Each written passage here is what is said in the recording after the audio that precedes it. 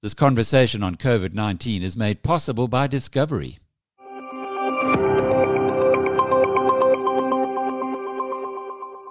I'm Jackie Cameron for BizNews. With me is Discovery's Head of Corporate Sustainability, Ruth Lewin, who has recently been appointed to the prestigious position of World President of the global volunteerism body for the US-based International Association of Volunteer Effort. Ruth, congratulations. What does this International Association of Volunteer Effort organization do, and how did your appointment come about? Thanks, Jackie. It's known as IAVE. That's the acronym. It's been in existence for about 50 years now, actually. And its main purpose is to promote, to strengthen, and to celebrate the development of volunteering worldwide. And so, it has four key kind of functions: that of convening volunteer leaders, of advocacy, of knowledge development and network development. And my association with IAVE started about 5 years ago when Discovery joined their corporate volunteering program. And so, yes, it's been very exciting, particularly as I'm the first African world president and the first actually from the global south since 1988. So there's been a fair amount of excitement about my representing the global south and, of course, the African continent. This is a remarkable achievement. What does it mean for Discovery?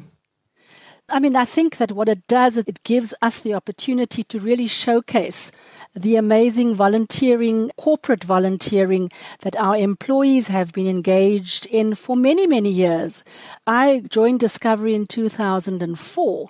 And it was then that we, in a more structured way, launched an employee volunteer program within Discovery, where we realized that the success of the business has largely been attributed to the kinds of people we have. And, our policy or our thinking really was, how do we transfer the kind of skills that sit within a business that's made the business so successful into broader society? And I think, Jackie, it really talks to our philosophy as a business, that we don't see ourselves as purely, providing products and services to our members, but that we actually are a business fully entrenched in broader society. And therefore, we need to be taking very seriously the kinds of socioeconomic challenges that exist and how we position ourselves to contribute towards the eradication of those challenges. How do you see this volunteerism changing? So, I think that what COVID has really shown us, Jackie, is that we actually, as a global world, we are really so connected. And so there are amazing opportunities for us to collaborate much more, not only across sectors, not only within our country, which is so critical, but actually globally. And so I see this relationship with IAVE certainly giving us that opportunity. Already we have a platform as a global business where we are connected to our other businesses in other parts of the world, in so many countries. And I think IAVE gives us this opportunity, and my role certainly gives us the opportunity to start bringing everyone together and to really build a movement of volunteers in a very, very strategic way, where we are truly addressing the kind of the agenda certainly are that the United Nations has set in terms of the Sustainable Development Goals 2030. And so I think that is really the opportunity that we have. And it's the opportunity that we have to grasp now, while everyone is thinking about what is our role, both as individuals and as collectives within our society broadly. Were there specific projects that caught the attention of the IAVE panelists when you were nominated for this position of World President? So I guess the Discovery approach to volunteerism has been quite interesting. We're not in any way discounting the importance of painting wards and painting schools, etc. Those are really important. But we believe if we are going to invest in social programs, we must do it towards, firstly, alongside communities, and really hear from communities what their needs are, and not go in as a corporate thinking that we have all the resources and impose our solutions. So I think that's the first issue. I think secondly, it's about how do we fundamentally and quite systemically address the issues. So one of the examples which we are really excited about, alongside a whole host of other initiatives, was a project that we launched with the city of Johannesburg about 5 years ago, and in particular in one community, looking at Orange Farm as a community, which is an extremely depressed community 40 kilometers from the city of Johannesburg. And we did a little baseline study to understand what were the key issues there before just embarking upon providing solutions. And we found that there were a couple of issues which were kind of key to being resolved for that community. The one was that there was a high level of youth unemployment. The second issue was, the issue of health and the kind of diseases of lifestyle which were so prominent, I think, in many poor communities, but particularly Orange Farm. And the third was related to enterprises and how one can can build small enterprises within those communities, but building on the youth unemployment problem that exists. And so we launched this program with a skills development center.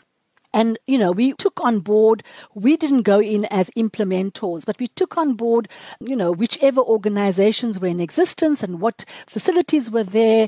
And we basically facilitated the training of young people, but with the aim of giving them jobs at the end of the day, or assisting them, facilitating access to jobs. And we were fairly successful through our partnership with the city of Johannesburg, where many of these young people were either set up into small businesses where they could, run a plumbing business or an electrical business, or were actually employed in the respective enterprises of the city.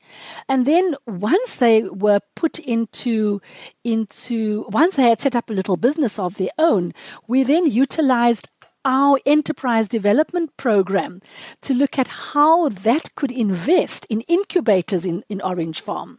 And so the program has grown where, what typically happens in a corporate is that you take on one NGO and you support it, or you take on one issue and you support it. Here we took on multiple issues with multiple partnerships, which included ABSA, the City of Johannesburg, the Netherlands Embassy, and all the NGOs working in a particular field in Orange Farm. And so it was a really nice example of how you could address a couple of issues, all affecting the same people, with good coordination and good collaboration. And I think that really interested IAVE as how corporates could potentially bring their own resources into something and systemically try and change what exists there. The IAVE Executive Director, Nicole Cirillo, described you as a leader for the complexities and opportunities we face today. Was that a project that required multiple committees to decide how to go ahead, or how did you unravel those complexities? I think when you have partners, you always have to take into account their constraints. And I suppose, with it comes the support that they could give. But it's always difficult when one's working with government, because you've got to go through a whole host of processes. We work very different in the corporate world where, you've got a budget and you are able to move fairly quickly. So we learned, that if we're wanting to be successful and in our new approach, we've got to take all our partners along with us. I think similarly, if you're wanting to work in communities like these, we're not going to be there in ad infinitum. And so it was very important for us to set up the right structures to ensure that the community gets ownership, or the NGOs, the civil society with whom we are working, get ownership of these programs, so that after 5 years we can move on, having learnt a lot from that process, into another community which has similar kind of challenges and roll out a program. So yes, we learned a lot. We made many mistakes. And I don't think by any means we can say that we've been absolutely successful in being able to get community ownership of it in the way that we would have liked to have seen it. But these are very complex issues we're dealing with. And I think COVID has added a whole new dynamic to how one works in these communities. I mean, all our work is now virtual, where we've actually had people on the ground. We can't do that any longer. Well, certainly for now. Very interesting figure in your financial reports saying that 30% of Discovery staff are engaged in volunteer activities. That's a huge number of staff members. What's your advice to other corporates who want to encourage their own staff to get engaged in the greater good? So this is a very exciting number for us because, in fact, the global statistic is 18% of employees are generally engaged. So we are by far exceeding it. We don't believe that it's the number where we want to be at. We want to be closer to the 70% mark. But I think the way one does this, when you have an employee value proposition which looks at the entire experience of an employee within an organization, of which employee volunteerism is one essential part, then I think you are addressing the issue of engagement in a quite a holistic way. And so, around incentivizing employees for being engaged, allowing employees to go out, giving them time off by the employer to actually do this kind of work. And for them to understand that actually it's a mutually beneficial relationship. It isn't as if we are going into communities as saviors. They are also learning. And very often, actually, these employees come from the very areas in which we are working. So, it's also about showing that the business is cognizant of where you come from, what your challenges are, and how we are prepared to contribute towards eliminating some of those challenges. So I think there's a lot of loyalty comes from it. There's feedback into the business about what the needs are out there. So it also informs ultimately on product design and so on. So there are a lot of benefits that can be derived from this kind of activity. I think we've also seen that, largely in Discovery, there are millennials employed, and millennials are really wanting to get involved in kind of social issues. It's something that has come up certainly in the surveys that we've run within the business.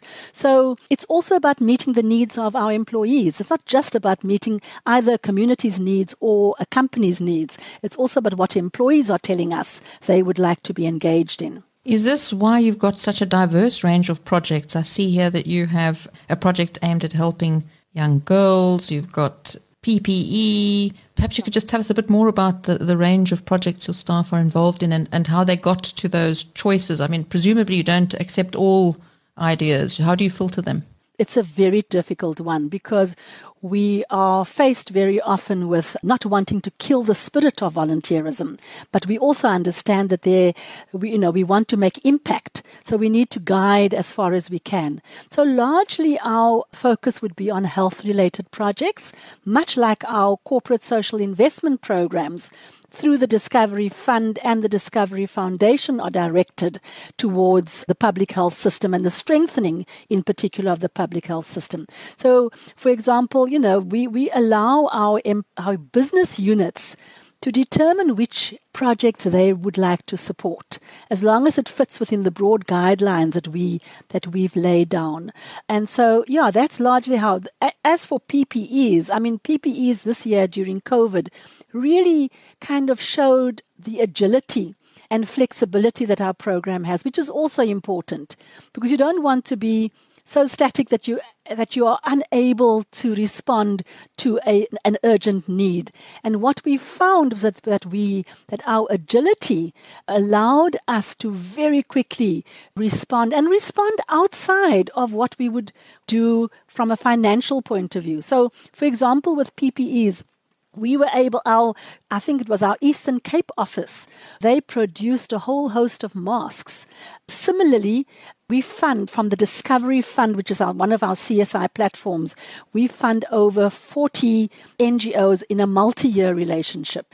And they are all health clinics and health facilities around the country. But we realized that a lot of the support was going to them for delivering services. But what about the staff in those offices? And so from our own budgets, not the CSI budgets, from our operational budgets, we actually were able to provide masks, for example, to the staff working in these facilities. By the same token, it dawned on us that our healthy company provides counseling services to employee members. And so we said, but what about all these NGOs working in rural areas where they don't have access to these resources? And we were then able to get our employees who work in the healthy company, who are counselors, to provide counseling sessions for staff, which was really, really appreciated by these NGOs. I mean, you may know that NGOs really, they have just enough money to deliver on the services. And so being able to provide these additional bits of support meant a lot to them. It also to them, I think, and judging from the responses we got, they felt that we were being quite proactive as a funder, and they were really appreciative of that. Ruth, tell us about the influences in your work. What drove you to focus on social impact work, and how did you turn this into a career? So a large part of my working life since the early 80s, late 70s, I suppose, I spent working in communities. I come from a family where my parents were both teachers, my late parents, but were very, very active community members. My father started a civic association and worked very actively to ensure that libraries were built in areas where, none existed. A swimming pool was built. And I don't know if you know any of that generation of people, but they were not just teachers in communities. They were also the people who wrote the letters for people who couldn't write. The shopkeeper who wasn't allowed to operate because he was Indian in a colored area, and so representing those individuals, or working for the South African. My father was one of the founding members of the League of Friends of the Blind, and so as a child, I remember having to stand with these collection boxes that filled our lounge and was all over, and we all had to stand on the road and collect on a particular day for the blind, amongst other. And so that was very much the kind of home that I grew up in. So getting involved in community work, which is what I did eventually in my life, my working life, was almost something that came naturally. And that I did full-time eventually from about 1983. I was employed full-time working amongst youth, women, children, on all kinds of issues until our democracy in 94, when I formally then worked in government. And from there, I was recruited into Discovery in 2004. I worked for a while with a couple of places. So I started out in 1994 when Ibrahim Rasool was the MEC for Health and Social Services in the Western Cape. I was his head of his office. So that was my first bit of work. And then I was the regional manager for the Western and Northern Cape for the Truth and Reconciliation Commission between 1996 and 1998. When I moved up to Pretoria, my husband was a civil servant. And then thereafter, I joined the IEC and I worked a bit in ICASA, the regulator for telecoms and broadcasting regulator. And from there, I was recruited to Discovery. Ruth, what does your role as world president entail? What are you going to be doing now? And will you still have time for your work at Discovery? So, I suppose because it's a global organization headquartered in Washington, D.C., a large part of my work starts from about 3-4 o'clock in the afternoon. So I chair the board of 13 members for IAVE. It's a 4-year term currently. And one of the key things is how do we speed up our work and become a lot more strategic in terms of the UN's 2030 Sustainable Development Goals. And so, yeah, that's kind of, we're going to be doing a strategic review soon. And so that's the role that I would play in guiding and alongside my fellow board members, in guiding the processes of being a lot more strategic and meeting the needs of our global world. The board has a very good representation of all the regions of the world. So it's easy to, be able to tap into everyone else's knowledge. It isn't as if I'm sitting with all the knowledge. I possibly can't have that. So it's a very privileged position to be in, working alongside other colleagues who done this work also for many years. What's your vision for Discovery's corporate sustainability initiatives? Well, I think we'd really like to grow our staff engagement, much more than what it is currently. And I think secondly, we would really like to team up with our global partners, Vitality in the UK, in China, with Ping On Health, and really have a movement across all our businesses that works towards a common goal. So that will be a big gain for us if we are able to expand our involvement beyond South Africa. You've been listening to Ruth Lewin, who is Discovery's Head of Corporate Sustainability.